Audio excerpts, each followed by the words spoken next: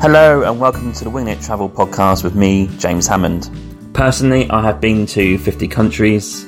I've met so many people on my travels that I want to bring on this podcast and get their story on record. I have plenty of tips and stories to share with you as well. Are you a backpacker, or a traveller, or gap year student, or simply someone who loves to travel? Then this is the podcast for you. Throughout the weeks and months, you'll get many guests and solo episodes where I try to cover all range of subjects within travel. This is a casual and informative travel podcast to inspire you to travel in the future. Hope you enjoy the podcast. Thanks for listening and supporting this, and I'll see you soon. Cheers, James. Hello and welcome to episode 71, travelling with Juliana Dever. Juliana, you may well know from the series Castle in the US. She played in that for 9 years, and she also ran the well-known and award-winning travel blog CleverDever Wherever. And also, she is now running her CleverDever Wherever tours in Eastern Europe. At the minute, I think she's in Georgia. So today I'm joined by Juliana. We talk about all things travel, how she started in her career, how she started in travel, the travel blogging, what she's trying to do now with her tours, and how she splits her time between Portugal in Sintra and also LA. So fascinating chat. We talk about all types of things in travel, like the mentality of it, pre and post COVID, the need and desire to go out there and travel all the time, a bit like me and her as well. And yeah, a real good chat, and I think you'll enjoy that one. A fascinating insight in travel. Thanks for tuning in last week, and also the Camino series. Yeah, thanks for Kate coming on. A really good chat as well. And we've got loads of guests coming up for June and also July now, so we're cracking on. And trip-wise, I'm off to Lillooet Lake next weekend, which is just past Whistler and Pemberton in the mountains. It's about a 2.5 hour drive from Vancouver. It's looking to be good weather. We're going to camp by the lake, and there's going to be no signal. So I'll make sure I get the episode 72 out in time and schedule, but you'll see no social media from me until probably Sunday night that I'm back. So looking forward to that. Again, it's more travel, it's great. Hopefully get some content out there for you guys, and also, depending on how the weekend goes, I might even do a cheeky episode on it. Also, don't forget to subscribe to my Patreon. I do extra content on there, and I do release it regardless I have no patrons. But if you sign up today, you'll get all the previous stuff that I've released. So that's ad-free episodes, extra travel must-have feature, and stuff like that. So yeah, sign up today, patreon.com, and Winging It Travel Podcast will be on there. And I'm going to put another bonus episode out probably next 2 days. And also there'll be another bonus episode in July. Watch out for that. Thanks for listening. Cheers for the support, and I'll catch you guys soon. Thanks for listening. Let's get into the episode. Hello and welcome to the Winging It Travel Podcast, and this week I'm joined by Juliana Dever. Juliana is a professional actor, travel blogger, cultural tour curator, and has travelled to over 60 countries. Currently, Juliana is splitting her time between LA and Sintra in Portugal, and she regularly works with women in the Eastern European region to create small group cultural immersion trips. She also has the award-winning travel blog CleverDever Wherever, which we'll also discuss today, as well as some of Juliana's personal travel. Welcome to the show, Juliana. How are you doing? I'm great, thank you. How are you? Yeah, not too bad. Do you know what? I don't get asked that question a lot. Yeah. Yeah, it goes one way and that's it. I was like, oh, yeah. Why not? Let's all check in. Yeah, I'm good, thanks. Yeah, I'm really well. Thank you very much. And where are you based at the minute? Right now? Right now I'm in Los Angeles, California, United States. Okay, quite a few listeners from LA/California, so they'll be well versed where you are. And what are you up to at the minute? What's your general day-to-day kind of work situation? Well, I'm getting ready to go on the road for several months. So right now it's wall to wall getting ready for these tours that I have. I have 3 tours happening, Poland, Georgia, and Slovenia. And so right now it's just confirmations, checking in with my guests. And it's, I feel like it's a bit nonstop right now. And do you run these tours yourself? I do. Yeah. I curate them. I create them. I scout them. I put them together. I mean, it's all, I work with women in Eastern European countries. And so when I do the scouting, you know, I'm based off of also, you know, having them take me around, but it's my company. So I have the final say on what goes on the tour. And then I lead them, because part of it is spending time with people and connecting them and sort of being that conduit. So it's amazing. It also can be a little bit exhausting to go from country to country to country. But so I just gonna have to try to take care of myself a little bit, make sure I'm getting sleep and stuff like that. Yeah, because I guess like you can't, well, you can relax, but you must be on edge because like you got to make sure everyone's all right. The next thing you're doing on a day-to-day basis is all set in stone. It's all going good, right? You have to kind of like be on that sort of alertness, I guess. You know, on the one hand, yes, my guides, they're all local to the countries that I'm operating in, and they're more than capable of doing this without me.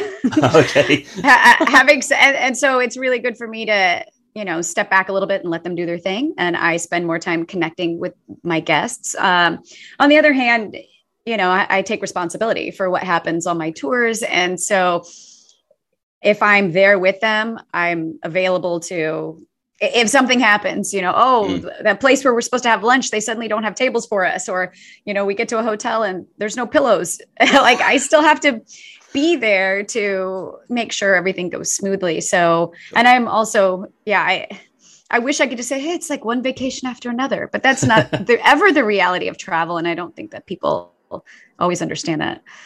You're absolutely right. I think vacation is vacation, and I don't think travel is the same, especially long form travel where it's maybe longer than 2 or 3 weeks. Where people think like travel. Well, I'm sure we'll get into this as well when we get into your bio, but people think travel is every day is like doing this, doing that, seeing this, but sometimes it's not. Sometimes it could be you doing some work on a laptop for a day just to get things up to speed, right? People don't realize you take a day out of not doing stuff, and it's quite hard to get that across to someone who don't understand. Yeah. Also, you can also blame Instagram a little bit for that, right? Because we don't say, hey, today I am burnt out and I'm exhausted and I haven't been able to find any food and I want to cry. Like, you're not going to put that on Instagram. True. I wish there was more of that. I know, but it's sort of a downer, but it's reality. So of course people that have not done it. This is actually something that I had a really amazing discussion with, because I do a live show every week on my Facebook page. And I had a fabulous guest, Lavinia Spalding. She's a travel writer, and she has this gorgeous book called Writing Away. And we were discussing it. She has a passage in there about travel being a brutality, and how you're tilted off your axis. And so everything, if you wanted to have comfort, you'd stay home. But to be in these places where you're in different time zones, you don't maybe know anybody, you're not used to the lay of the land, like these things are affecting your senses quite a bit. And what I was talking about with her a little bit is, especially as Americans, and I know you had a little bit of that. We were going over the idea of the show about not having passports or this or that. It's everything that's truly going to tilt us off our axis. It takes a long time to get there by flight. It costs a lot of money. We don't have a lot of vacation days. And so it's much harder for us to just hop on a train and go somewhere. We've got to really plan for this. And maybe that's a year in the planning. And so to finally get there and then to, put up on Instagram, I'm really tired. It seems like, well, you privileged jerk. Why don't you shut up and be grateful you're traveling? And the truth is, it's okay to process those feelings, because that does happen while you're traveling. Absolutely. You're totally right about that. That's an interesting thought. And it takes me back to a conversation I had with an American, actually. When I was in Borneo, we're in the middle of the rainforest, no internet. So this is the middle of the Borneo rainforest.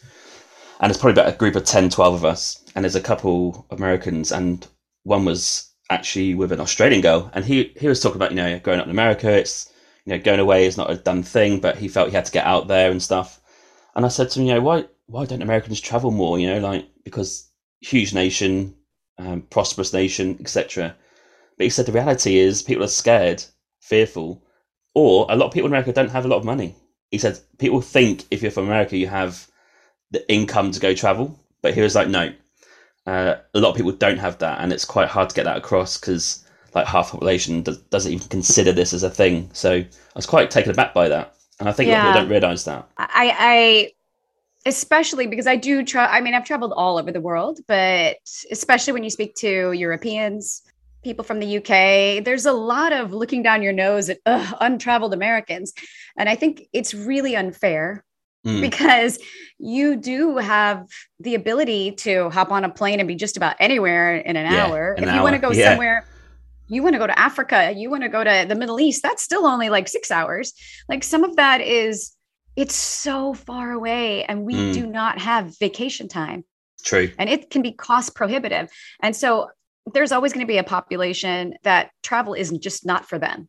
It's not something they're interested in, but there's a lot of people who would love to, and it's not within reach, not time, not, financially. So I don't really think it's fair to categorically say, oh, Americans, well, they don't travel. It's like, we'd love to. We'd really love to. It takes us like a minimum of 12 hours, especially for me in Los Angeles, to even get anywhere near Europe. So, what I'm saying is, yeah. And also it's crazy to think, I don't know if this is the same for you, but in Europe, so I'm going to Spain, and the flight from London to Spain, only 2 hours, like you just said, easy. But it only costs $20 one way. Exactly. Especially just even trying for us to get to Europe, if we're lucky, $1,200, $1,800.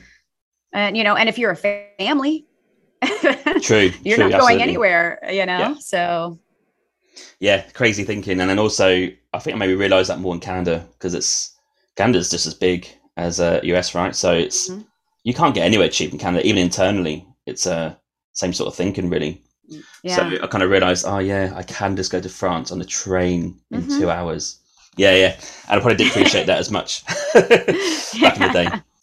But tell listeners, growing up in USA, where did you grow up? And I'm quite intrigued by this conversation because I think I read a bio of yours that you weren't really growing up in a family that maybe advocated for travel. So where did you grow up?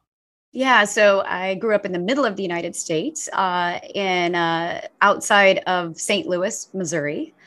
And pretty much, my family, for the circumstances that we were in, travel was really something that other people did. It wasn't really our family. Okay. So no one in my family had a passport. It wasn't very common. No one really had. My grandfathers had seen a little bit of the world during World War II, but nobody had specifically done it for leisure. So it was very foreign, the idea of traveling. Yeah, I think that's the same for mine. Very working class family, so never got the opportunity to ever go abroad. Even though I just said there about flights being that cheap, but I think back in the 90s, wasn't as cheap as that, I don't think. No. Not as much as it is today. So yeah, it was never really a thing. And even going away at home wasn't much of a thing. Did you ever travel outside of your state, or did you ever go to different states? I did not. Oh, wow. When I was maybe, I want to say like 8, was the first time we even as a family went on a trip outside of my town. Oh, okay. Yeah. It was, even then, it really wasn't a vacation. I don't know why it was so foreign to my family.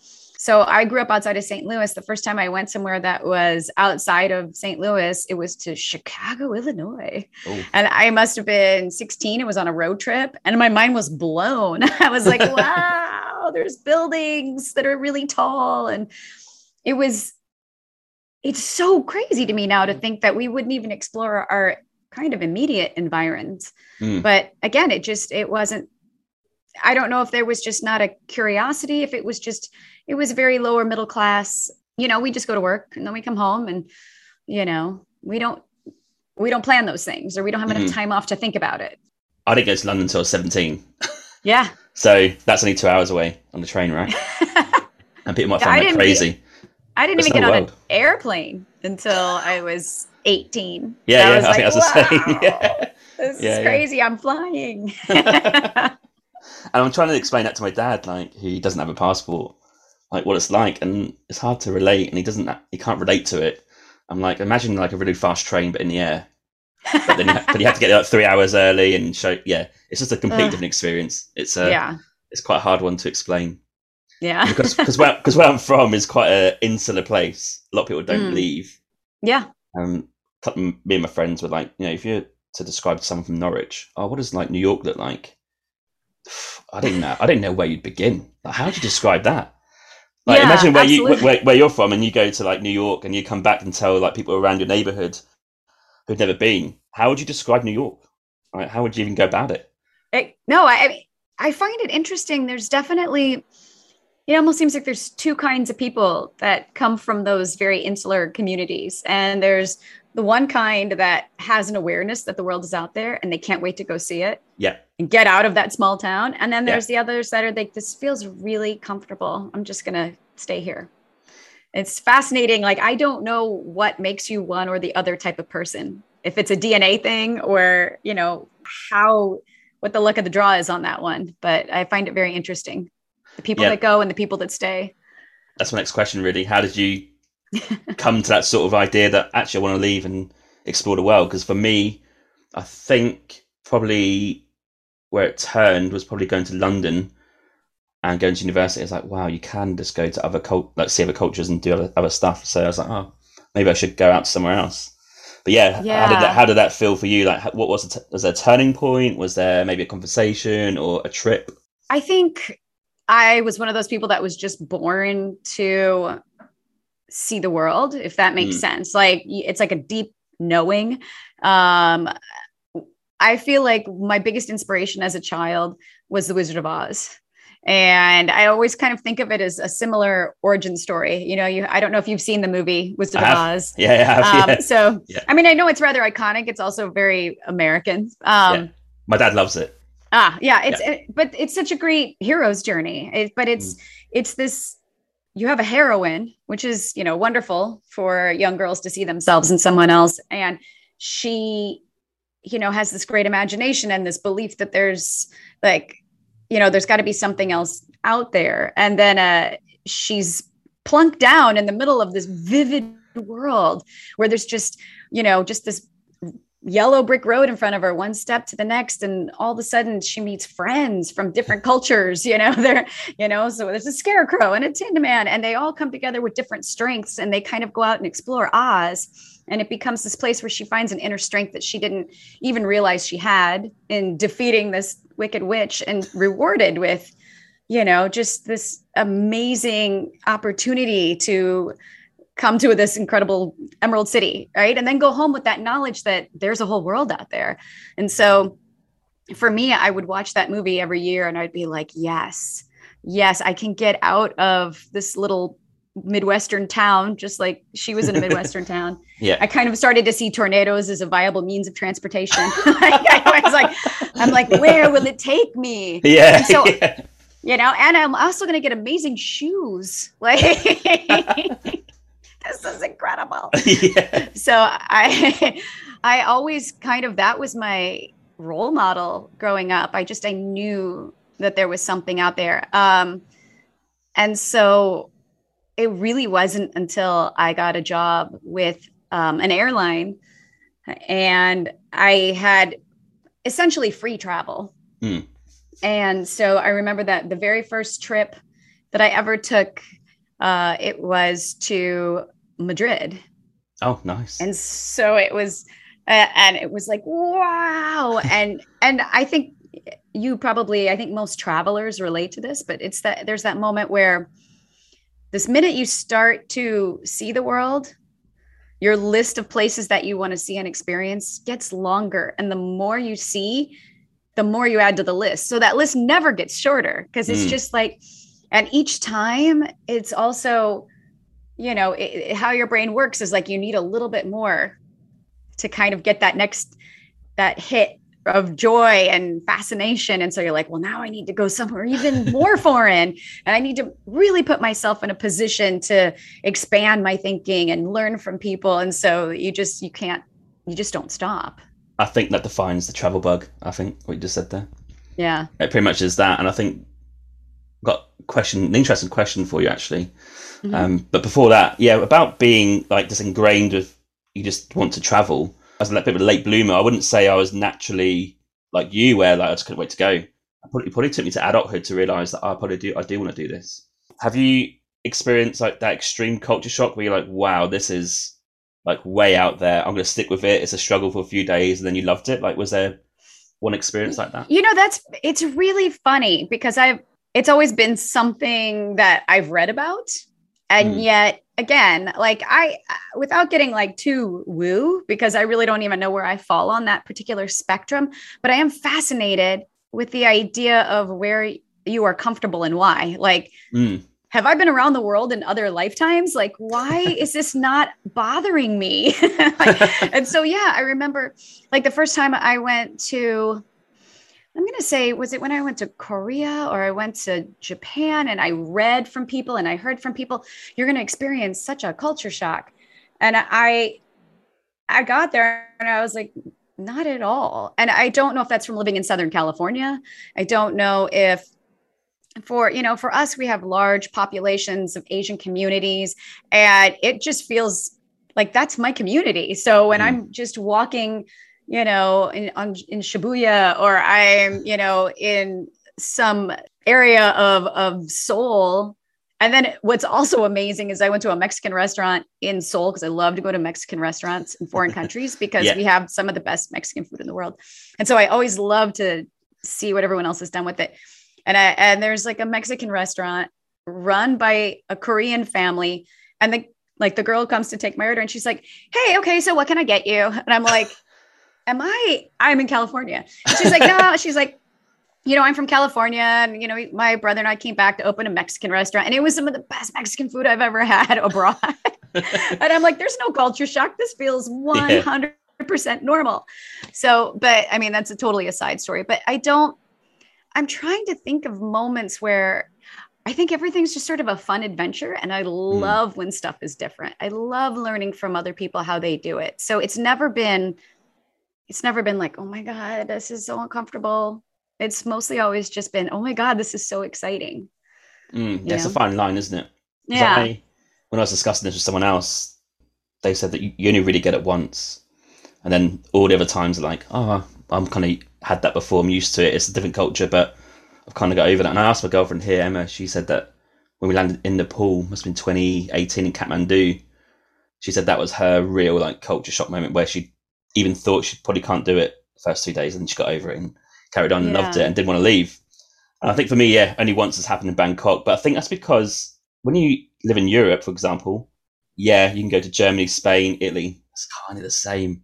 It's not too different. It's a different language, but you've had pasta before. You probably know Spanish football, and French, like the south of France is like those little villages. You just know, you hear about it. But when you land in somewhere completely different, I think that can definitely get to you. And I think it's worth, if you listen to this, it's worth kind of like maybe testing yourself to go somewhere completely different and see how you deal with it and how you think about it. Yeah. You've also probably heard the idea of like fear and excitement are two sides of the same coin. And so it's also worth realizing like, what am I actually feeling? And is this, if it is fear, what is it that I'm really afraid of? And, or can I change my mindset around that? Instead of like, I'm afraid of this new experience, I'm excited about this new experience, because it's the same exact like physiological feeling. You just have to kind of flip it in your mind so that you're not hyperventilating. But I agree. Yeah. I think you do it once, and I can't even tell you the only time I had a real fear. And that was, I've had fear a couple times. But I'm a pescatarian. I don't eat mammals. And so, and goats, I'm hopelessly in love with goats. And anyone who actually really knows me knows they send me goat videos all the time. I'm like sometimes the mother of goats. If I see a goat, forget it. I'm picking them up and snuggling them or playing with them. And so I read up on Mongolia before I went. And, and, someone had written a story about how when they got to a village, because they were considered an honored guest, they killed a goat and offered it to them for dinner. And, they were like, oh, and you could hear the goat crying, and I was just like, I started to have a panic attack / almost nervous breakdown at the thought. I'm like, it's not a matter of hiding somewhere. Like if I even hear a goat cry in pain, I think I'd have to go get mental health treatment, and then I would have to be sent home. And that my personal choice to not eat meat, because I love animals so much, I still recognize that as a privilege. because there are parts of the world, and if you go to Mongolia, I don't know if you've been, but they don't have fertile land. They have to import their vegetables from Russia, from China.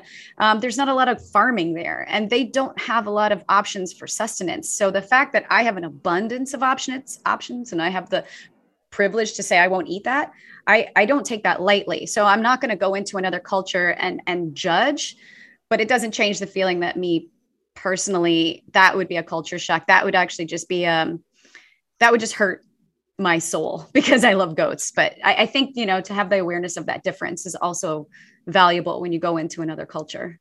Yeah, you're totally right. I am vegetarian, so I don't eat meat. So I'm actually the same as you. I am vegetarian at home because it's easier and it's privileged.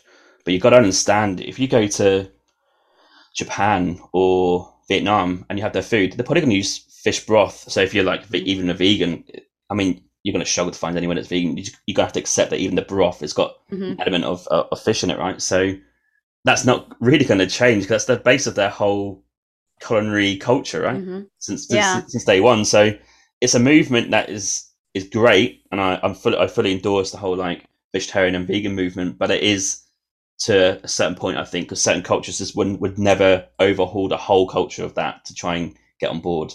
But there's definitely ways to be like farming correctly and not factory farming and stuff like that. There's definitely ways to improve that.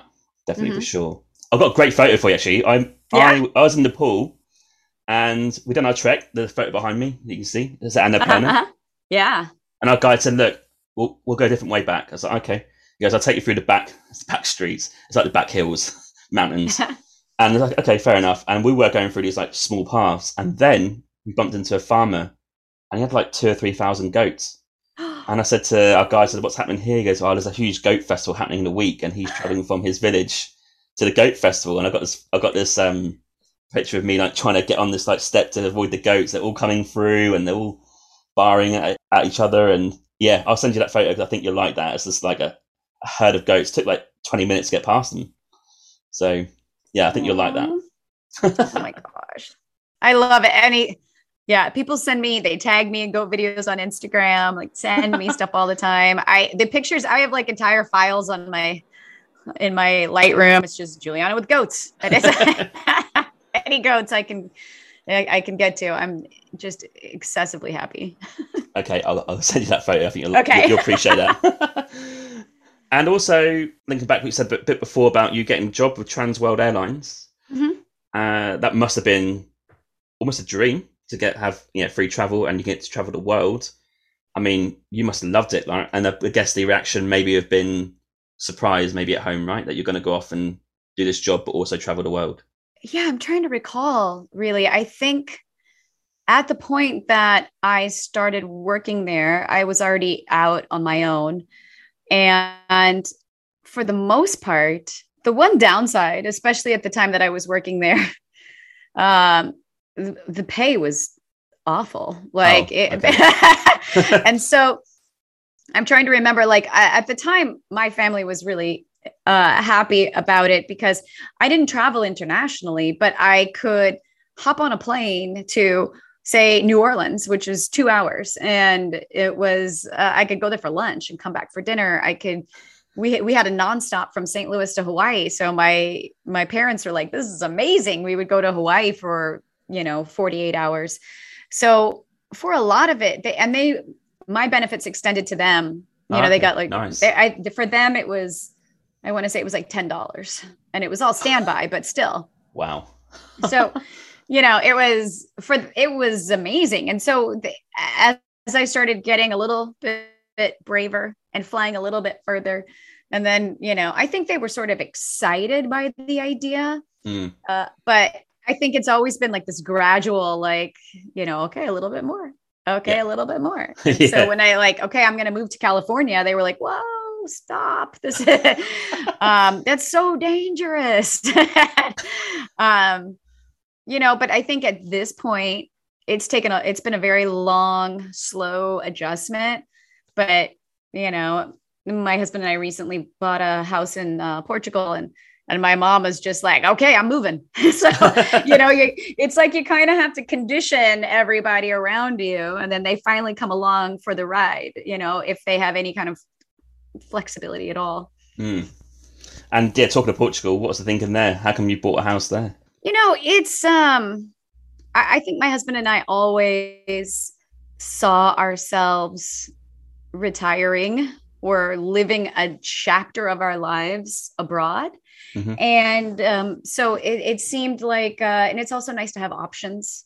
Yeah. So the idea of being able to get a place in Europe and then also have that time spent there, that investment there, become a road to European citizenship is, something that for us, and even as actors, there's quite a bit of work that has moved over to Europe. There's a lot of filming, even of things that you see on Netflix or Hulu, and you'd be surprised, like, oh, that's filming in Serbia, or that's filming here. So, it's like the idea of getting to have that change is it's something that's, for us, it really feels a very natural next step. We feel very, very comfortable in Europe. I mean, we're 100% European descendants. His family's still in Ireland. I'm, like 50% Polish, and then I'm, English and Irish. So for us, like, we have family there. It's still very cultural, but we're big Eurovision fans. Very excited about next week. All right. Okay. We're kind of like ridiculous aficionados. I think England might even make it to the left side of the column this year. Might be chance. Interesting. Those days are gone. Well, there's some political issues at play there too. Indeed. But, yeah. But yeah, so I feel like we're very, very comfortable in Europe. We're always learning other languages. I run tours in Europe. So for us, the idea, and I'm terrible at staying in one place for very long. So it just never seemed like an option to just live my life in one city, like for the rest of my life. That I don't think I could do it. So I think I'm the same. I think I've been here 3.5 years in Vancouver. Too long. Mm-hmm. Yeah. I'm already getting it starts to feel like without saying too much. Yeah, there's plans in the pipeline to get moving again. But yeah, I think I'm definitely the same. It's actually quite frustrating because I wish I could be in one place and accept it, but I just don't think I ever can. Yeah. And then what happens then, like in terms of like work and earning money, and obviously travel will take care of itself. But yeah, like, can you even buy a property? Like, it's just a bit of a nightmare for me. Like, I don't really have a home, if you like. Yeah.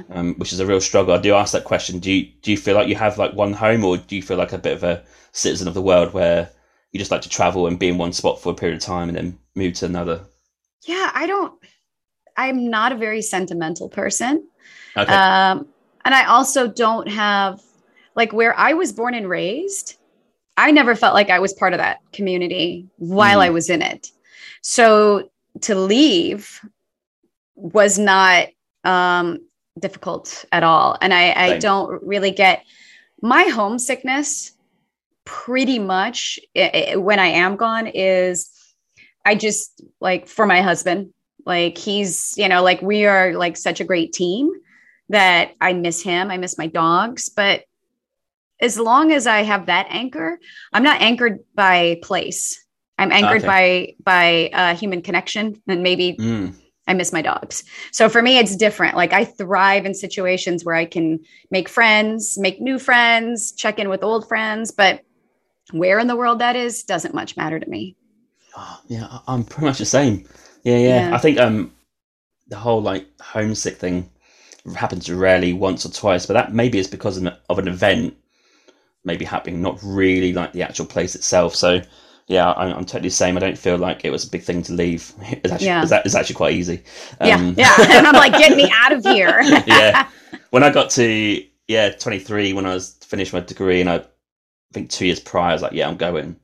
When I was on that bus to London and then on the flight to Bangkok, I was like, this is totally the right thing.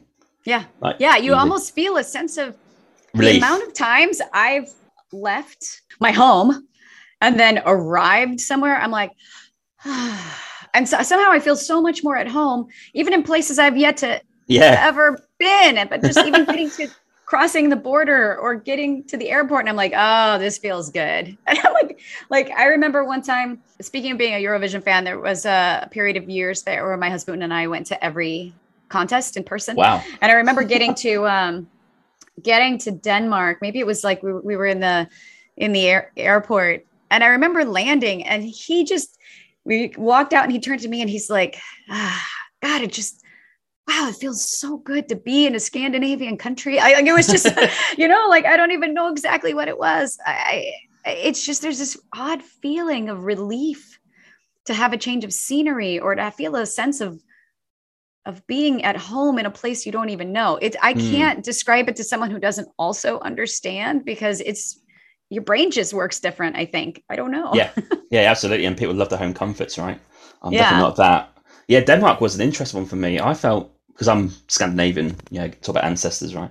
Yeah. I think Mum done the ancestry test, and she's like 75% Scandinavian. Wow. I was like, which makes sense from where we are in the country, from where we're from. Yeah, and I was like, Denmark, this is me. This feels like me. And I guess historically, DNA and all that stuff, it is home. But yeah, absolutely, just felt like home. This is great. This feels like very comfortable. Yeah. But yeah, even in the out there places like Nepal, or even in somewhere like Laos, like even that's like, I do feel comfortable here. I can deal with it. And it's hard for people to understand that who don't maybe travel as much. Just even for some reason, I really kind of thrive at being out of my depth. Yes. Which is something, yes. I mean, it's great for an ego killer, absolutely, right? But it's like, there's something for me, I thrive. I love the challenge. I love the idea of like finding new and unique ways to connect with people when we don't speak each other's languages even, it's a joy to me. So I love figuring out how to navigate new places. That actually brings me some sort of weird comfort. And for most people, that is a nightmare. Like, oh God, no, I would never do that. I think the saying is that comfort is the thief of joy. I think that's the saying. Yeah. Right? So I think that really probably appeals to both of us here, but that's definitely me. Yeah. And that even comes to even traveling. I'm like, do I really want to go to Italy? Well, I do, but like, I'd rather go somewhere a bit more extreme and deal with that. Well, you know what? It's funny because I think this is one of the issues with my tours. And when I say issue, I guess I mean, when I first started creating my tours, the first one I ever did was to the country of Georgia. And, for a lot of people, especially again in the United States, yes, there are the people that don't travel because of the time or the costs being a cost prohibitive. But there's also people who unfortunately don't have a lot of curiosity about the rest of the world, or know that it's out there. And then, but like there's so many people who just hadn't even heard of Georgia. Like even when I said I was going, they're like, I have some great restaurants in Atlanta you're going to love. But it was this idea of realizing when I got there, just how, like I lived in Russia and so I would go to Georgian restaurants, which is how I first kind of became aware of it. And I didn't know either. There's a point when we all don't know. I don't mean to be arrogant whatsoever. It's just, when I finally did go there and I had my eyes on it for like a decade, it was more than I could have ever imagined. It was just one of the most soul fulfilling experiences. And I thought, this is where this is not an easy place to get to. It's really not set up for tourists. They don't have an infrastructure. I want to create a tour to connect people who have that cultural curiosity to all of these amazing people that I've met and kind of, bring them together. And so I did that first tour to Georgia. And then I was like, and then I was in Slovenia and I met the world's most amazing guide. And I know people don't really, they're like, Slovenia, huh? Why don't you go to Italy? And so then I started a tour to Poland. And so I've had in the last week or two, I've had close friends be like, why can't you just do a tour to Italy? Why can't you just do one to France? And I'm always like, that's so mainstream. Yeah. And now I'm starting to question my own, like, why do I make it so hard on myself? Like for people who don't get to travel often, going to the Caucasus is probably not on their bucket list. It's like, you got to start somewhere that people have heard of. I just have such a hard time doing that. Yeah. I'm totally the same. In that area of the world, the Caucasus and also the Stans, like just a little bit east of there. So Uzbekistan, Tajikistan, and all the above is something I've learned more about probably the last month from guests who've been there and told me about places that are amazing there. I'm like, wow, I didn't know that. And now I'm constantly learning about these places, and they sort of like creep up the list, right? Mm-hmm. And I spoke to two guests who've been to each 100 countries each, and they both said weirdly that if they told anyone to go anywhere, it'd be Georgia or that area there, Armenia as well, or the Stans. I'm like, wow, like out of anywhere, that's where you choose. And I think it's because it's off the beaten track. It's probably not as mainstream. Yeah. Probably still a bit raw. It's very appealing, but I guess some people just want to go to Italy and eat pasta, which is absolutely fine in itself. But yeah, and that's the thing. Like, again, if you're in the United States, you might only take 2 or 3 trips in your lifetime. True. You want to see the Eiffel Tower. I can't fault that at all. No, I can't, I think it's amazing. Paris is gorgeous. Just incredible city. I think once you start seeing the world, you just like it, just something in you cracks open, and you just want to keep going. Yeah. So I realize sometimes my tours they can be kind of a hard sell. That's why some of my friends are like, can you just pick a normal place? I'm like, maybe I should. I'll tell you what, that would not be a hard sell for me. No way. I'll be straight in there. I'll tell you one place that I've been to where I do get asked a lot of questions just because of the times is Ukraine, because I've been there a very long time ago now, over 10 years ago. People want to know what it's like, obviously, now before what's happened. And it's like, they're very intrigued. And we did go to Donetsk in the east, right? So, yeah, me and my friend who'd done the road trip there from London to Donetsk, it took like 4 days of driving. Oh, wow. We talked about that trip, and we just sat there going, wow, like we've not really talked about this for 8 or 9 years. And it's just like a bit chilling, really, like talking about it, how great the people were. And now it's like kind of devastating to see what's happening, right? But yeah, so those out there places people do want to know about. And I had some people message like, oh, that's amazing to hear about that. Hopefully we can go there, like, obviously much more in the future when it all settles down. Right. But has that had an impact on like your tours? Yes, absolutely. Unfortunately, because I have 3 tours this summer, and the first one is I have 4. I have 2 to Poland, and then 1 to Georgia and 1 to Slovenia. And definitely the 2 Poland tours and the Georgia tour, those have been impacted quite a bit because it's one of those things where my guests are trying to weigh, is this safe? Is this something we should do this year? I've also had the concern come up of, should we be having fun when people are clearly suffering? And so it's been more of a challenge to fill those tours. Some of my guests have been like, I'm just going to move to the 2023 tour just to be safe. And again, I understand while I do have European guests and Canadian guests, but our North American guests, they're kind of like, this is so much effort to get there. It's not as easy for us to get home. Maybe we'll wait till next year. It's been a range of emotions going through from the time it started, February 24th to now, but I keep in constant contact with my guides in both Georgia and in Poland. And, even though, like, for instance, Poland, they've got at least 3 million refugees at this point. And to address the concern of why should we travel when people are suffering, I am not going to negate anybody's personal feelings about that. So if you feel like it's a time for you to stay home, then that's what you need to do for yourself. On the other hand, unfortunately, someone's always suffering. And this social media world, this 24-hour news cycle world, we are keenly aware of it at all times if we choose to be. And I think one of the most important things that we can personally do is not allow ourselves to be constantly weighed down by this mantle of suffering. Because if we don't find ways to be happy and to have joy, we can't come at things with fresh, joyful eyes of like, I can dig in, I can help, I know what I can do. If we're all just unable to get out of bed anymore because we've piled on everything that's happening, because I've certainly done that, then we're not actually helpful or trying to bring the joy level back up. I also think what we do when we travel matters. It's so important. And there's nothing like the experience of being in situations where you can speak from a place of experience. So being in Poland, where it is still safe. I mean, honestly, we don't know.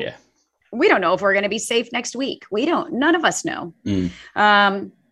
to be in Poland and to actually be able to, have somebody from Ukraine that's resettled there, and maybe, we'll be able to hire them to be the photographer for the tour and give them a job, and to be able to be firsthand and maybe bring some things over that are possible, or direct our money there. And not supporting travel right now isn't the answer either, because, there's been 2 years of this industry getting hit so hard, and people into it's not just, it's not just direct, like maybe a hotel, but like if you think about a restaurant, and then the suppliers, and then, even the people who wash the sheets for the restaurant or the hotels, and now there's no turnover. The ripples are crazy. And a lot of families with my tour specifically, we connect with local family businesses, women-owned businesses, particularly.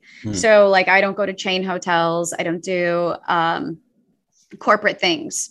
So I like, even the starting hotel that we use in Gdansk is, a Polish guy who trained in hospitality in Germany or Switzerland, I can't recall. And then he comes back, and his dream is to have a hotel in his home city and, build his life around that. And so, we stay there. So for us to take that money that he's using to have autonomy and create something away isn't actually the answer either. And then he can't help Ukrainians either, because now he has no income. So it's multifaceted, and I could go on and on, but, I try to address these things with my guests. Like, you have to do what's right for you, but as long as we are safe, the better option is to continue with this, because we'll connect with people. We'll be closer to what other people are experiencing, and we can bring those stories home and have more empathy and find ways key. To help, so. Empathy is key. I think there's so many great points you made there. I think one I want to touch on is that, let's imagine Ukraine, for example, it all stops, settles down, everything goes back to normal-ish. They're going to need, obviously, help rebuilding the country. We know that. But what's the next thing they're going to need? They probably want people to come and visit the country to invest in the local economy, right? Mm-hmm. But not only does it give money, it gives connection, and that's human connection. And the personal experience that in Ukraine was when we went to Ukraine in 2012. There was a documentary from the BBC, quite shamefully actually, who portrayed Ukrainians, predominantly a racist culture over there for football, because it's a football tournament, soccer, if you like. And that scared people from going. I can't believe this. Anyway, we went, and the first thing when we got in the country, and we got to this night, we stumbled upon this log cabin, like a campsite really, and there's a wedding there, and the locals were speaking to us in limited English. They got a bottle of vodkas out and said, "Hey, look, we know about this documentary. It's not true. Like, here's a bottle of vodka to say, look, no, we love everyone. Please come and visit. But you've got to drink this bottle of vodka." Like, yeah, okay. But they're so welcoming, like, and I was like, oh, okay, like, yeah, that documentary was absolutely rubbish, really. Yeah, it's like the Mark Twain quote about travel being the killer of prejudice. I know it's not killer, and everyone who's listening to this is like, oh, they're shouting it at me right now. Bigotry, prejudice. Yeah, but it's true, and like my mom has a friend who is just constantly. She's just like, oh, tell Julie not to go to Portugal because, Putin controls it. And I'm like, okay, but if you traveled, that actually wasn't correct. Or, you really shouldn't go to Georgia because it's really dangerous there. And I'm like, okay, I go there all the time. So I can tell you firsthand that what you are saying and spreading is incorrect. And so it's not just a prejudice. It's very much with the root of the word, like this preconceived idea of what some place is. Once you go there, you can come home and tell your people in your community, no, we have to care about this. And it's so much when you actually experience something, and you have like, through my travels, I have Ukrainian friends, and some of them are in Tbilisi, and it's like, oh, as soon as I go, I have to go and support her because she's making handicraft for the Ukrainian, it's like you suddenly are in a position to connect so much more with our fellow humans. And I think that's so much more important than doing us, them, and I don't want to know. And here's what I already know about this country, even though I've never been there. Like, how many times do you hear that? I know. And I'm like, what are you talking about? Crikey, that is a bit scary, isn't it? I guess that's people who just watch the news all the time. Yeah. Or listen to it. It's a dangerous thing. Dangerous thing. Don't do too much of that. Just keep high level and then move on. Yeah. I want to actually hear more about your tours, actually. We'll go into your tour company, because I think that's really amazing what you're doing. But just before that, you've actually travelled to over 60 countries. Mm-hmm. And probably over, 25 years? Yeah. Wow. It's super crazy now. Yeah. I'm like, how did this happen? Not the 60 countries part, the 25 years. Like, where does the time go? It's interesting time, isn't it? Yeah. So I feel like, I don't know if you feel like this, that I'm constantly not doing enough of travel.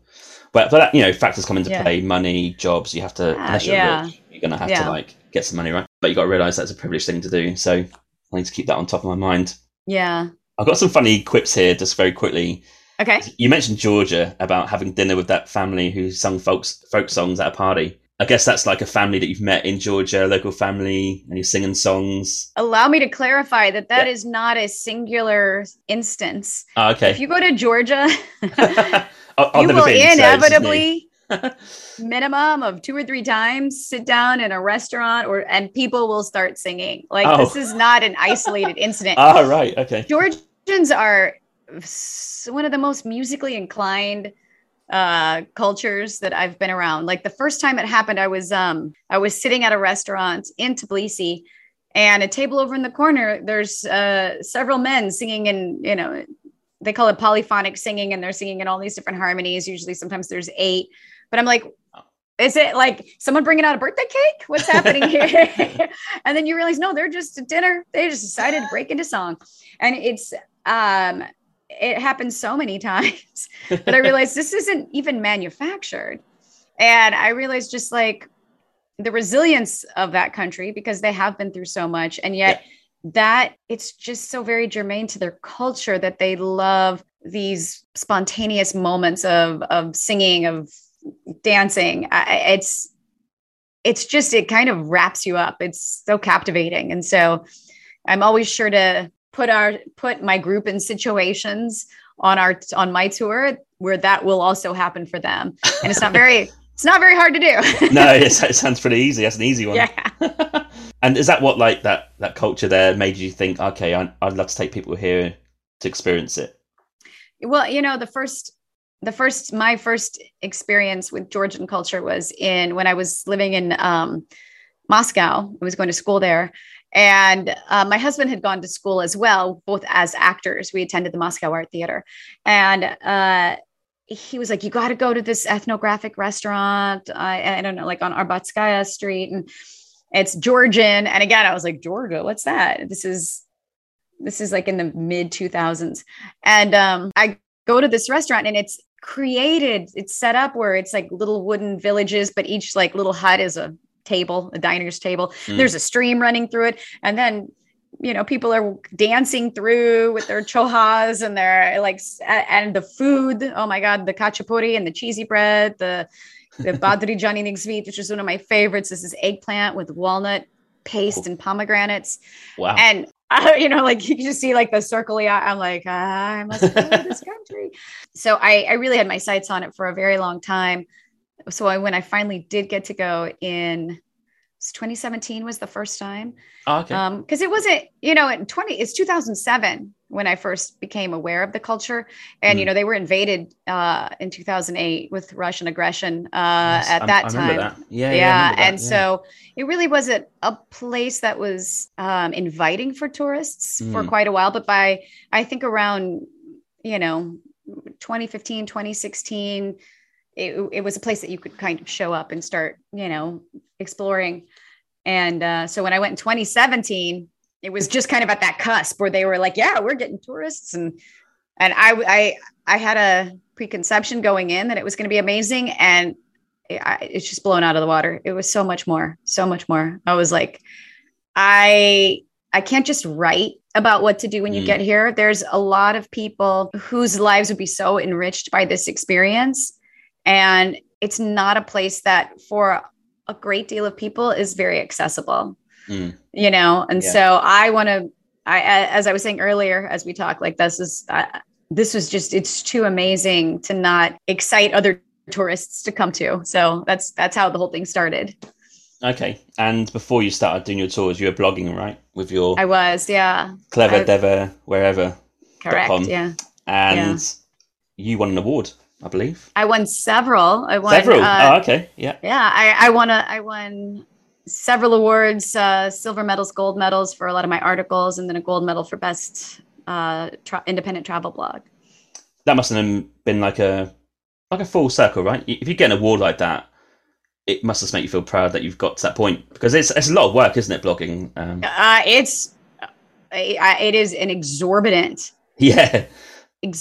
amount of work. And again, I don't think when you're just looking at people like, watch me by the pool or whatever, look at this platter of floating food. Everyone's like, oh my God, that's a dream job. And the burnout is real, and it's a lot of work. So to get an award, and it was by the North American Travel Journalists Association. So, a very legitimate association to get it from. It was definitely, it felt good. That I think more than anything, I wouldn't even go, oh, that was so gratifying. It was so nice to realize, because bloggers often work alone. You spend a lot of time isolated. And that very thing that you love so much about travel, meeting people, experiencing things, 75% is going back home and looking at your notes and writing and rewriting and editing photos. And you have no one to bounce anything off of, and you're just isolated. And then you put it out into the world, you hit publish, and you don't know who's going to read it and who's going to care. Mm-hmm. And so for someone to read it and go, hey, not only were those long hours of you writing things, we not acknowledge that you did this, that it exists. Because sometimes you're like, is this just in my head? Yeah, but you did this, but also good work. This is actually great writing. I mean, for Travel Journalists Association to evaluate my work amongst a lot of other amazing writers and to go, this is worthy of some of the best travel writing this year. I mean, it's like, okay. And then I was like, drop the mic, I'm done. Retire. I'm not writing anymore. It was kind of like that. It was, now a lot of what I do for my blog, I have a weekly show on Facebook on my CleverDever Wherever Facebook page. And then I make sure and transcribe that. And it's always extraordinarily helpful stuff. I try to provide a lot of value, but to sit and write is just something I just can't. It's so painstaking.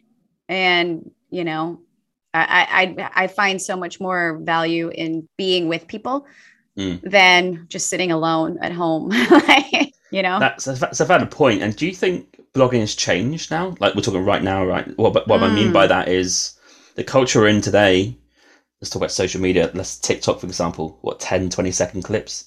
I mean, are those people really going to read, I don't know, 10-minute blog about where you've been? Yeah, is it still a thing, or has it changed, do you think? I honestly think that's another reason why I stopped writing long form narratives was, it's so much to pour your heart into. And if you want to craft a beautiful article that's also very helpful, that's great. But to publish it on your own blog and then realize you have to have so much SEO for anyone to even find it. Yeah. And so it feels like an inordinate amount of work with very little return, because people are not in a headspace right now to sit down and read. They want to digest media. They want to see images, and totally fair. Like, the world is so inviting. It's so beautiful. And the interactions and the food, you don't want to read about it. You want to see something that's so colorful that you can almost smell it or taste it, and then go out and do it yourself. So I'm not saying print is dead by any means, but on a personal blog, the effort that you have to put into trying to even get someone to read it, it disconnects you from why you started in the first place, for me, It's very interesting that. Yeah. How many blogs were you writing, I don't know, a week or month before, maybe up to that awards? Like, on average, do you think was it one a week, or was it 2 a week? I was trying to do one a week. Yeah. And it was a pace I couldn't keep up with. My writing tends to be like humorous, but also I try to find a lot of value and facts to bring to it so that people could maybe glean something from it, maybe be entertained, but also duplicate it. And those would take me so much more. They would take me several weeks. Oh, and, so it was a little too much. And I know there are people out there that loved reading my writing, but it was so hard. And I don't think people realize how hard it is to write a quality story. That's like 1800 3,000 words, like how long that actually takes. And I would write at a minimum, I would do a first draft. Then I would go back and like, okay, what you start writing about isn't always what you end up writing about, because through writing, the very act of writing, when you really get hooked in, like things start coming to you. And it's quite like acting. It's that storytelling where it almost feels divine. And all these things come out and you realize, I wanted to start a story to say this, but I really found out that what I wanted to say was this. Then you go back and you redo it, but then you want to connect the beginning to the end and kind of sprinkle some conclusions. You know, there's a kind of a structure to it that you want to adhere to. And now you need to edit it for clarity or grammar. And, you know, I'd edit it like 3 times and then send it to an editor that I paid to go through, and it's like a lot of work. I tip my hat. I really do. Like, congratulations on the awards, but I really tip my hat to you, because I really set up podcasts because I can't write. That's my essential truth. People might say, no, you can. I'm like, I think there's a certain art in creating a sentence that makes it interesting, but also factual. It's just something that people have or works really hard towards. I don't think it's something you can blag, really, hence the name of the podcast. But I just think there's certain people who can do it really well, like yourself. And I read your bio on Podmatch. I was like, wow, that's a really interesting, like you're telling me almost about your stories, but not too much. I'm hooked in, but also where you've been. And it's just really interesting to read. And I kind of wish I could write like that. I think writing books is different. I think that's a different kettle of fish. But doing blogging, so many people said to me, I've just stopped blogging because it's just too much for a little reward. And then there's a certain almost inequity to it, knowing that you need to write for SEO, and it almost taints what you're trying to share, because if you have a flair for writing or a linguist or you love language and it's like, oh, but I got to say this word 16 times and now I feel like a robot wrote this, or, you know, and you're just like, you know, Google crawling your website kind of makes you write for Google instead of an audience. And you're just like, oh, forget it. I'll just take some video. It's interesting, the video, isn't it? In terms of travel blogging, very quickly, I don't know if you know Nomadic Matt. He's an American blogger, travel blogger. Yeah. And he is someone that I guess a lot of people in the industry would know. But also, there's another travel blogger, Drew Binsky, who's more video based. Now, they're about 10 years difference in age, I think. Drew Binsky is kind of similar to me in terms of age. But it's like old school, new school, right? Old school is Nomadic Matt. He started blogging in that era where it was really a big thing, probably like maybe the same as you. Yeah. And now Drew Binsky gets he was before my time for sure. Oh, was he? Okay. 2015. But well, yeah. He's a bit before that, right? 2010. Yeah, like 2007 or something. Like he's one of the original old school bloggers. You know, he was an early adopter. And even now he stopped blogging. I think he done a blog the other day that I'm just going to stop. Yeah. And like Drew Binsky's got like 5 billion views on YouTube. Like they're both equally great in what they do, but it's just like the old school, new school, right, of society. It's quite interesting to analyze. But I do a newsletter every week because I just can write about this podcast episode. I'll be writing my notes about maybe some things you said and how I liked it and stuff. But yeah, doing the blog, really tough. I think podcasts is now maybe like it's another form of blogging. It's just talking about it instead of writing about it, right? Yeah, absolutely. Easily just like listen to as they're doing other things. Yes, exactly that. Yeah. And I think it's a medium that's only going to increase. But like blogging, there's millions of podcasts to listen to, especially in the popular subjects. So you really got to work hard to get anywhere. And trust me, the hours I put in is ridiculous. Yeah, I know. And everyone's like, give me everything for free. And you're like, okay, but I also need to eat food. Yeah, can someone buy me a coffee for $5? That'd be really nice. Can you? If you're enjoying this, please, you know. Yeah, it's an interesting dynamic. You don't want to be like that preacher, like, oh, please buy me a coffee, but then you do want to have someone like, support you. Yeah. Yeah. Anyway, I'll keep the content out there. And obviously, after blogging, you went to your group tours, which are like very cultural. So you mentioned Georgia, Slovenia, Poland, just those 3 countries at the minute. Yes. I wish there were so many more. But the way I did the first one in 2019 and it sold out like in an hour when I put it up. Wow. I do cap it at 12 people because I wanted to stay intimate. That's the golden number I've heard. 12 people. And it's funny because there's some popular tour companies and they're like small group tours, no more than 24. I'm like, how is that a small group? I'm like, what? I'm so confused by that. Like when I did my Poland tour, for instance, I'd already been to Poland before, and I knew I kind of start with either the area or the most amazing guide in the history of guides, which I'm so lucky that all the women I work with are just, wow, will just blow you away. But with Poland, my guide Maggie, she's an anthropologist. She's been a guide for Nat Geo in the past. So she and I, in October, I came back to Poland, and she and I drove like 1,800 kilometers, 3,000 miles in a little less than a month, and scouted everything. So when I create these tours, and they're very person to person, they're very off the beaten path. We would sit at night in the hotels that we would thought might be appropriate for the tour. Again, it all has to be like locally owned, because we want to go somewhere. We want to bring people to a place that actually positively impacts a local community. So, and we would be there at night, and there was a couple things we really were like must-haves. And Maggie would look on like Google Earth, and she's like, okay. Because one of the things that Polish have a lot of like little vacation houses in the forest. And she would look and see if she could find like a community and she's like, okay. And then we would off-road to these places and knock on their doors and be like, and we found a woman who it appeared that she had some sort of goat farm. Always comes back to your street. Yeah. And she did not speak any English, but she spoke French and Polish. And Maggie was we talked to her for about a half hour. She started sharing some of the kefirs and the cheeses that she makes. And, she also, turns out she directs the local choir, and she's the community organizer for all the arts. And so we've set up for my tour that we go there. We're going to have this amazing lunch featuring a lot of her goat cheeses. We get to meet the goats. And then we have the artists of the community, like painting or showing their crafts. I mean, it's absolutely nothing you would ever get to do, even if you went to Poland on your own. And I share some of this because, when we go back to talking about how much time and effort these things really take to create, like that was a month of my time. It all comes out of my own pocket. In a way, what I'm doing, and sometimes people will say, oh, this is more expensive than, I'm used to. I understand, but it's also, I'm making sure I don't bargain with the community. I give people their worth. I make sure if anyone's included on my tour, that it's a woman-owned, female-owned business, a family-owned business, that I'm not, bargaining with them. I'm paying them. But I've also spent months of my time physically going there to ensure that you're getting one of the most authentic, off the beaten path, culturally connected tours that you're ever going to get to a place.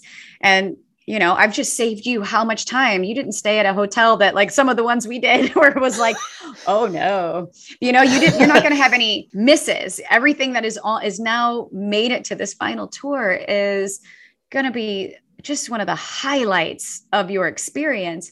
And so that I can't really add more than one tour a year, because I personally have to go scout these things, So, and then the pandemic just completely wiped 2020 off the map. I had my tours to Slovenia and then Georgia. I still had to cancel Georgia in 2021 because the vaccination rate was low. They had a massive surge.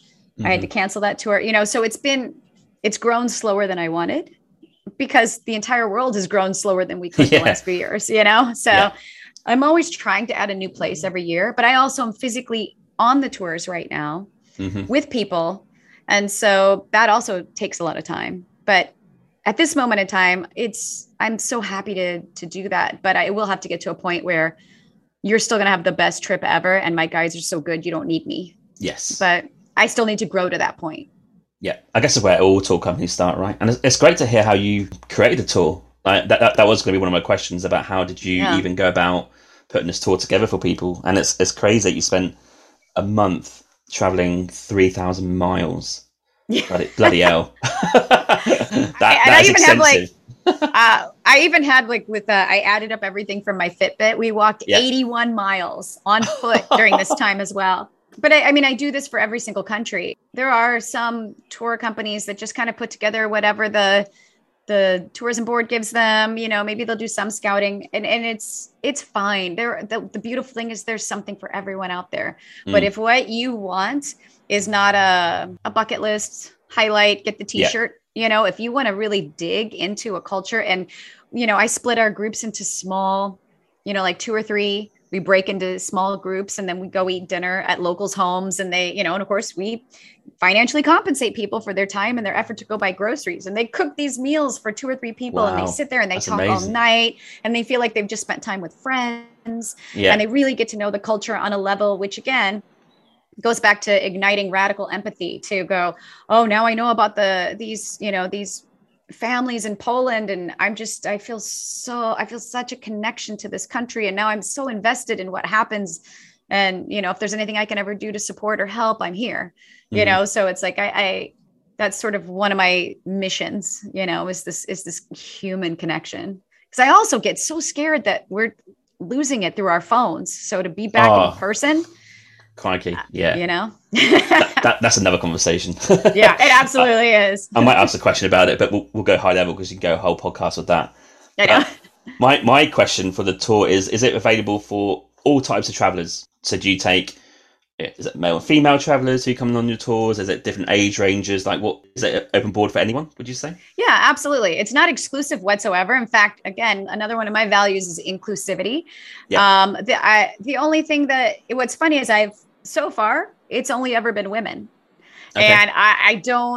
And I'm always saying men are invited. I also find, and, present company excluded, but as a generalization, women tend to be more adventurous than men. And, I know so many women, they're just like, my husband had no desire to come to a country where he didn't know the food or the language. And I know all the traveling guys that are out there are like, but that's not me. And it's not all men, but it's funny. I'm always like, where are the men?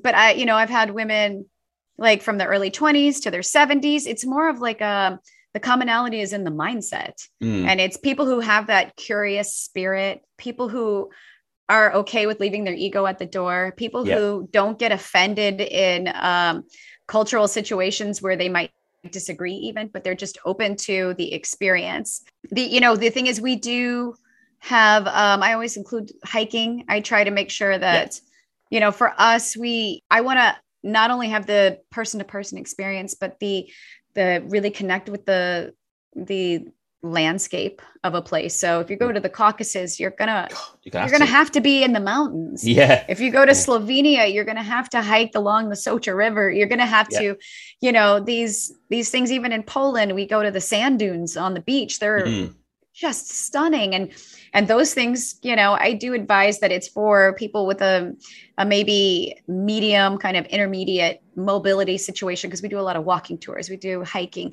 so it's inclusive of people that are able to enjoy those experiences, because safety is also something. I want everyone to feel safe and comfortable, so I want you to know ahead of time, we will be doing quite a bit of walking and a little bit of hiking. I cannot believe no males come on your tours. What's that about? I don't know. I might have to be the first one now you said that. Bloody hell. What is going on? I don't know. I'm always like, where are you guys? I don't know. Don't be intimidated, males. I know. No. And you know what? As long as you're like a cool guy who knows how to be like in a group of women, every one of my trips, it's funny, 90% of the time, sometimes the entire tour, it's all solo female travelers. They do not even know anyone when they show up. Yeah. And everybody becomes best friends by the end, sometimes by day one. So, as long as you're great, and everyone is just, oh my goodness, I'm so lucky because I attract the most amazing travelers, and everyone is so much fun and so inclusive, and they take care of one another on their free time. They're like, hey, do you want to go to lunch? I don't know why guys wouldn't want to show up. There's just like such a good time. I think it is the ego thing. I think so. When I was in Australia, I was talking to my friend the other day who came on to talk about our trip to. We went 6 months as backpacking, and in Australia we went on this tour. It's called the Uncle Brian's Tour. It's in Cairns, and you go up to the waterfall where Pierre Andre done the whole music video for one of his songs. But if you don't know that, L'Oreal done an advert on TV for the hair when you flick the hair up. It's that waterfall. And anyway, we got involved as this, me and him and the rest of the women. And the tour guide at the end, he got off. He said, "Oh, guys, I really thank you for doing that." I was like, "What do you mean?" He goes, "So many guys come on this tour and they realise it's female dominated. They don't get involved. They don't loosen up." I'm like, "What?" He goes, "But you guys got involved in all the games. You connected with everyone." I was like, "Yeah, of course." He goes, I said, "I couldn't believe that doesn't happen." He goes, "Yeah, you'd be surprised that they think they're too cool." Or I was like, I couldn't get my head around it. Yeah, I think that's a whole other either philosophical. I would love to have a panel with, like gender people who are specialists in gender studies. Like, I mean, I have all my own opinions based on 25 years of travel and knowing so many women and knowing the men that they've left at home and those type of men. And I mean, I could spout off all day about it, but but I really do appreciate when, like my husband's one of those people.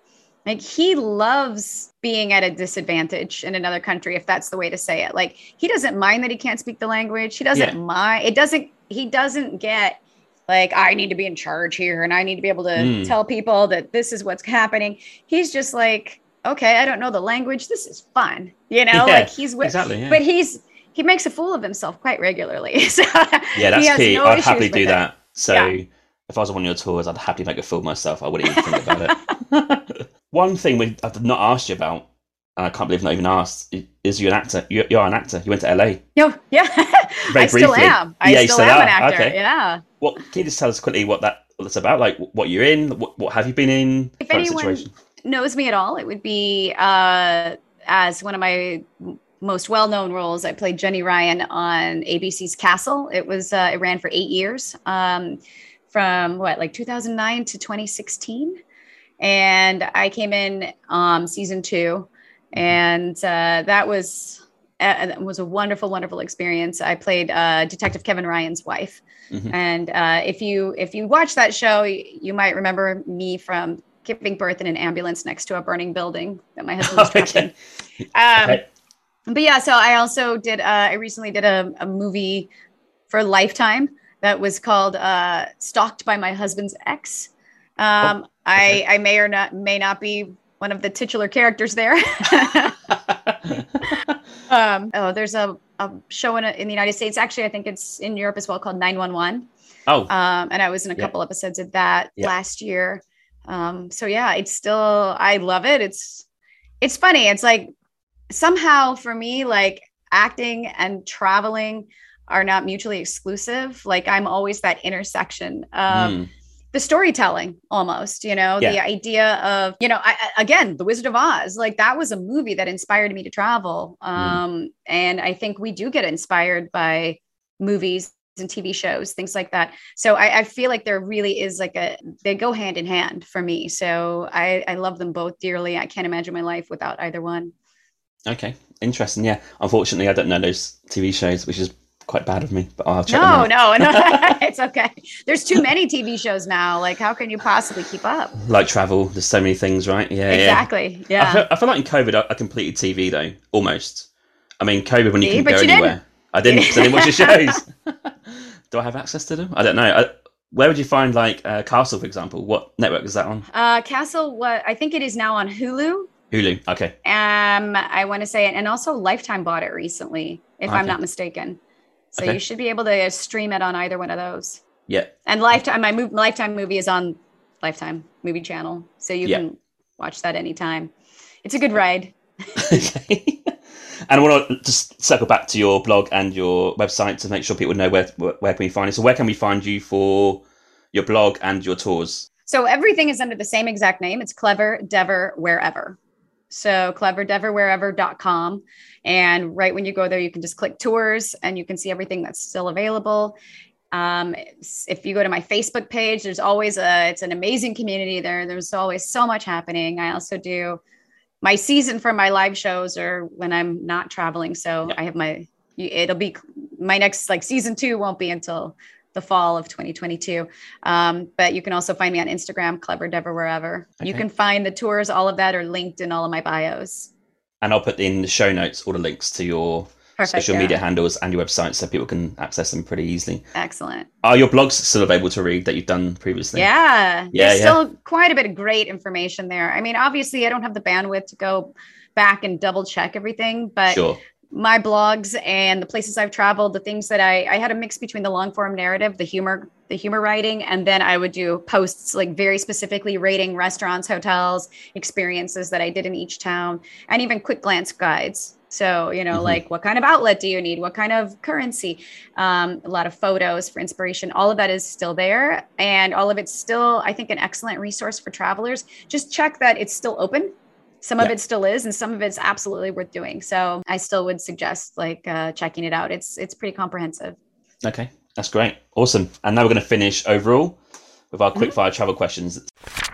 Hey, yeah, just a quick one before we carry on with the travel questions. I have added in that travel must-haves feature to my Patreon.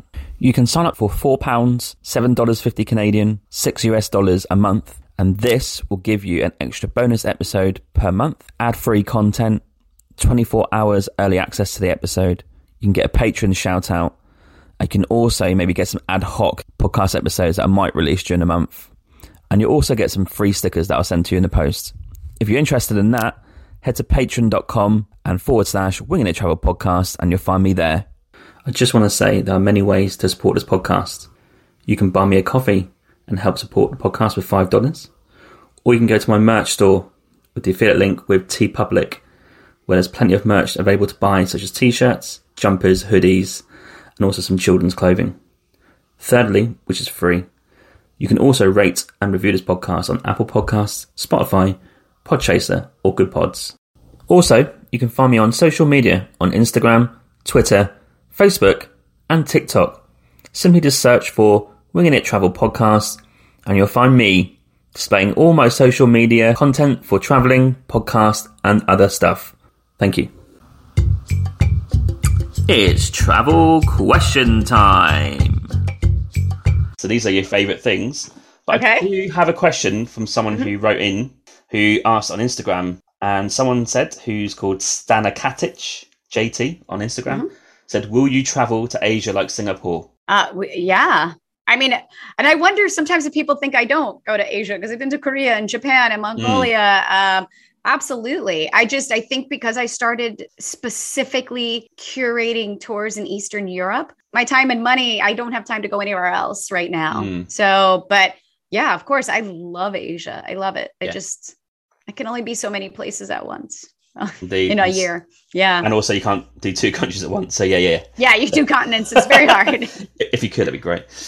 Okay, so my travel questions. I'm going to start with, you've been to, I think, was it 60 countries-ish, around that figure. So 3 countries that you've been to, tell the people that they should go to. What 3 countries would they be? Isn't this hard for everyone when you say this? Mix. It's a mix. Okay. Because I really fall in love with every place I go to on some level. Definitely Georgia. Absolutely Georgia. I feel like I'm just going to say the countries that I travel to for my tours, because I'm so attached to them right now. Slovenia, I think people are finally, it's on their radar, but that place is definitely such a jam. And let's see, where can I go that's not one of my tour places? Everybody already knows about Portugal and everybody loves it with good reason. I really love Japan. Love Japan. I actually really love Korea too. And then like Northern Argentina is really great. Did you go to Salta? I did. Oh yeah, I've been there. Yeah. Salta's interesting. I love Salta. And then I went up into the Andes and stayed in the back of a restaurant at like 16,000 feet. It's high up there. Yeah. That's fine. I'll accept those. Yeah, it's 4 or 5 there. Sorry, I can't. No, we'll take it. Yes, fine. What about 3 countries that you've not been to that's on your hit list? Well, I keep trying to get to the Baltics, Estonia, Lithuania, Latvia. I have had tickets for them again and again and again, and then pandemic, and then So I mean, there's so many, but those are my hit list right now. I need to get to them. It's driving me nuts. So those 3 there, isn't it? Lithuania, Estonia, Latvia. Yeah. Yeah. Okay. That's a good region. Yeah. Yeah. Okay. What about a favorite beach that you've been to? Oh, wow. It's funny because I'm really not a beachy person, and yet I've been to so many beaches. A favorite beach, I think maybe still in Bora Bora. I think that was a very magical moment, just with the sunset. And you really do have a sense that, like with that Tom Hanks. Wilson. Yeah, Wilson. You're like, I really am nowhere. You know, like, and I don't mean like you're very specifically somewhere, but you finally feel like you might be far enough away from people. You're like, all right, they'll never find me here. Amazing area. Like, because I've been to Cook Islands, probably not as maybe mainstream as Bora Bora, but equally as good. Like, please, like you just have to go and see the beaches there. It's incredible. Yeah. Okay. Do you drink coffee? Yes. Okay. 2 questions here. You can pick one city in the world to drink coffee and watch the world go by. Where's that going to be? And second question is a country's favourite coffee. I had an iced coffee. I normally don't allow myself to have iced coffee, so I'm going to zig just a little bit. In Batumi, Georgia, there's a little coffee shop, and I've had iced coffee before, but I was shocked. It was every sip was so good that every sip I had to say, this is amazing. That's all I did was take a sip and go, this is incredible. Take a sip. This is amazing. Yeah. So I would have to say an iced coffee in Batumi at a very specific coffee shop near the park. In terms of where would I sip and watch the world go by? Gosh, there's so many. It's so hard to narrow it down. I'm so sorry. Like, it is nice to have a Turkish coffee in Istanbul. Popular answer. Istanbul, and there is a answer, lot of wonderful world going by. Yeah, I haven't been there, unfortunately. Hopefully this year. Yeah. Obviously. Okie doke. And this will be quite a tough one, so I might give you 3, actually. Oh, God. Just generic. Name 3 cities that you love, that you've been to. Well, Amsterdam. Yeah. I love Amsterdam so very much. I'm gonna also say Kyoto. Oh, great. Is that really a city? It is. Yeah. Oh, wow. What a place. What a place. And then trying to spread the love around because there's so many cities. I really did enjoy Rio de Janeiro, but other cities, and also, I mean, how do you not say Paris? But most popular answer. For a reason. Again, you're like, it's so mainstream, whatever. No, unbelievable. Like, no, I lived there for, a short while, and it never gets old. It's so amazing. So I feel like that's a super mainstream answer, but I'm not going to try to be to be esoteric just to be cool. It's a good city for a reason. Okay, that's fine. What about for the rest of your life, one view? So this can be either the mountains like behind me, a beach, the wild plains in Africa, a city, wherever. One view. I'm going to say Sintra, Portugal, where my house is. And oh, wow, really? Okay. Have you been there? No, I've been to Portugal, but not Sintra, no. Wow. Because you get palm trees, you get the Atlantic Ocean, you have a mountain, and you have an old fort, you have a whimsical castle, you have the palace. Like, it has everything. It has magic, it has water, it has mountains. Like, you just sit there and the sun bounces off these colorful homes and buildings, and you're just like, is this real life? Like, that's why I got a place there. Yeah, that's why you chose that, right?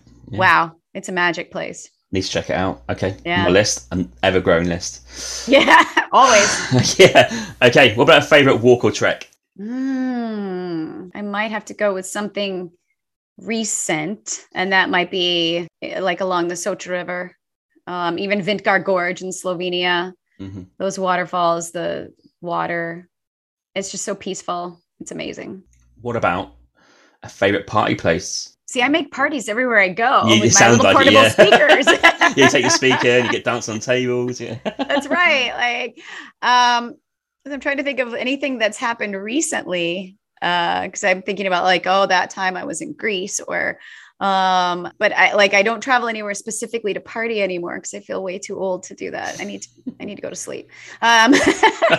I feel like, honestly, the parties these days are finding amazing friends in restaurants and having a glass of wine and breaking into song. So that's not like an Ibiza kind of thing. That's parties where you make it.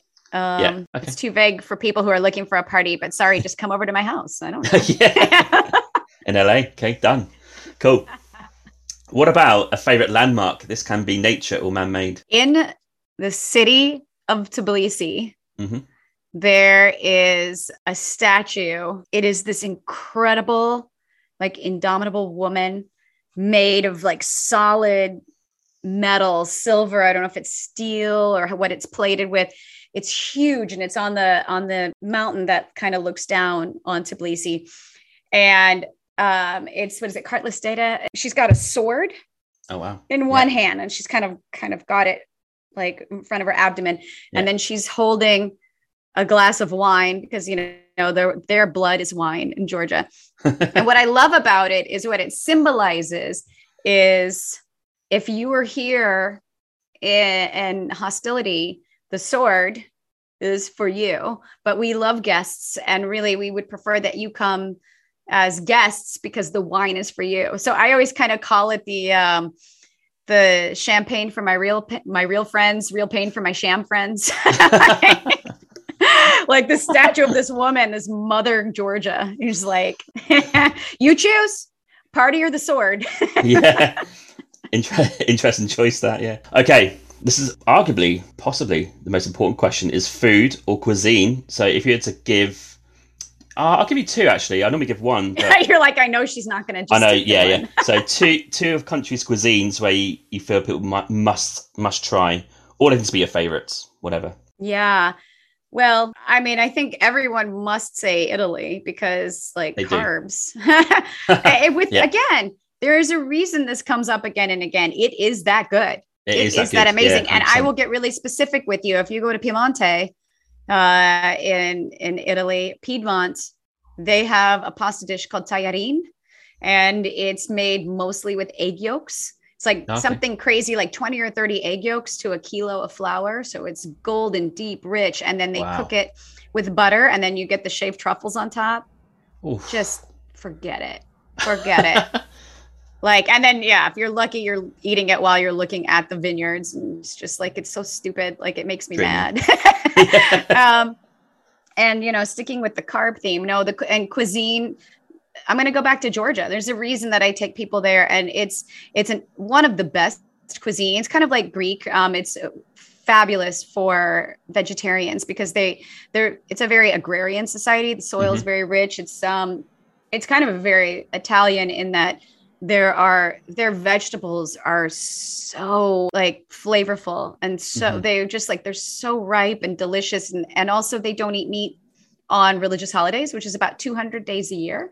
So they really know how to make incredible vegetable dishes where they play with textures. And, like I was telling you before about like the walnut paste, like they emulsify walnuts and add garlic, but then put the piquancy of a pomegranate seed and roll it up in a wood-fired eggplant slice. And so, like they have this, like vegetables is just a delight. And then they have the world's greatest dish, the khachapuri, which is that wood-fired gondola with the cheese inside and the wood-fired bread. I mean, Georgia's cuisine is so amazing. It's also like it's a country you never hear, is it? In terms of cuisine. Yeah. Like no one would even heard of what you just said there. And they're like, it can be a bit under the radar, but wow. You can't go wrong in any Georgian restaurant. It's so good. Wow. Okay. You are putting Georgia, you keep pushing up the list. Okay. And if you want to travel like a local, come with me and meet my friends and eat at their house and try their wine. On the trip. Absolutely. I want to know the locals. Yeah, 100%. Okay. Oh, yeah, I have to go. Yeah. If you could live in one country that you've not lived in before, where are you going to live? Oh, so just like pick it blind. And it can't be any of the ones I've already lived in. No, because you've already done that. I gotta pick maybe one that's new. It's just like a thing in your mind somewhere. No, that I haven't lived in. I don't have it. Like, I feel like I've either lived in it or I've already. I mean, okay. I actually wouldn't mind. And then I'm like, my ADD brain is like bouncing over here and bouncing over here. What about this, France? Like, I always really wanted to live in the Netherlands. Oh, okay. Holland. Yeah. Or Netherlands. Yeah. I love the Dutch. I love them so much. Very progressive. Like I think in Europe, they're kind of known for having those progressive ideas, right? They push them forward all the time. Yeah. And they get things going, properly. Yeah. And so blunt. I love it. It takes you aback. You're like, I don't know if you watched Did you watch Ted Lasso? I've seen them all. Yeah. Yeah. And so when they have the Dutch character in season 2, like if you don't know that, you don't understand why it's funny what he says, because he's a bit brutal. Every time he says anything, I'm just hysterically laughing because I get it. Like, oh my God, the Dutch, he's so brutal. Amazingly, Amsterdam is 30-minute flight from my hometown. 30 minutes, just over the water. Lucky. Crazy. And I've never been to Amsterdam, so there you go. That's oh my God. It's a shame. It is. It really is. It's glorious. Yeah, I need to go. Okay, what about a favourite lake? We've got a few more questions left. Favourite lake. A favourite lake. People get surprised with this question, but I'm in Canada, like loads of lakes. Like people must have a favourite, maybe lake they want to go to and just camp there and. Right. Yeah, and it's like, I think something that you start to get a bit of a blindness when you've been so many places, like later on tonight, I'll be like, why didn't I say that lake? Because, I'm trying to think of all of my lake experiences. And, I'm trying to think of some of do fjords count? Yeah, absolutely. Any fjords. Yeah. Okay. I'm going to say and it's not Stavanger. I always forget what fjord I went to. But the other fjord, I'll text you. It irritates me that my mind goes blank. That is really fjords, and like staying in a little tiny family owned inn right there and just kind of watching the sun, everything turn purple while you eat brown cheese. Like, what's better than that? What country is that in? Norway. Norway. Yeah, Norway. Okay, yeah. Norway fjords. Yeah. Dreamy. So really beyond, you're like, is this still Earth? Okay, I'll accept that. Okay, thank you. If you remember the name, I'll put it in the show notes if you remember it. Okay. Yeah, I will. I will get it and send it to you. Cool. And I'll send you my goat picture in reply. Yes. What about a country that's the best value for money, do you think? Well, maybe if you're on a bit of a budget, you think, oh yeah, your money will go furthest there. These days, it's harder and harder, right? Like I remember...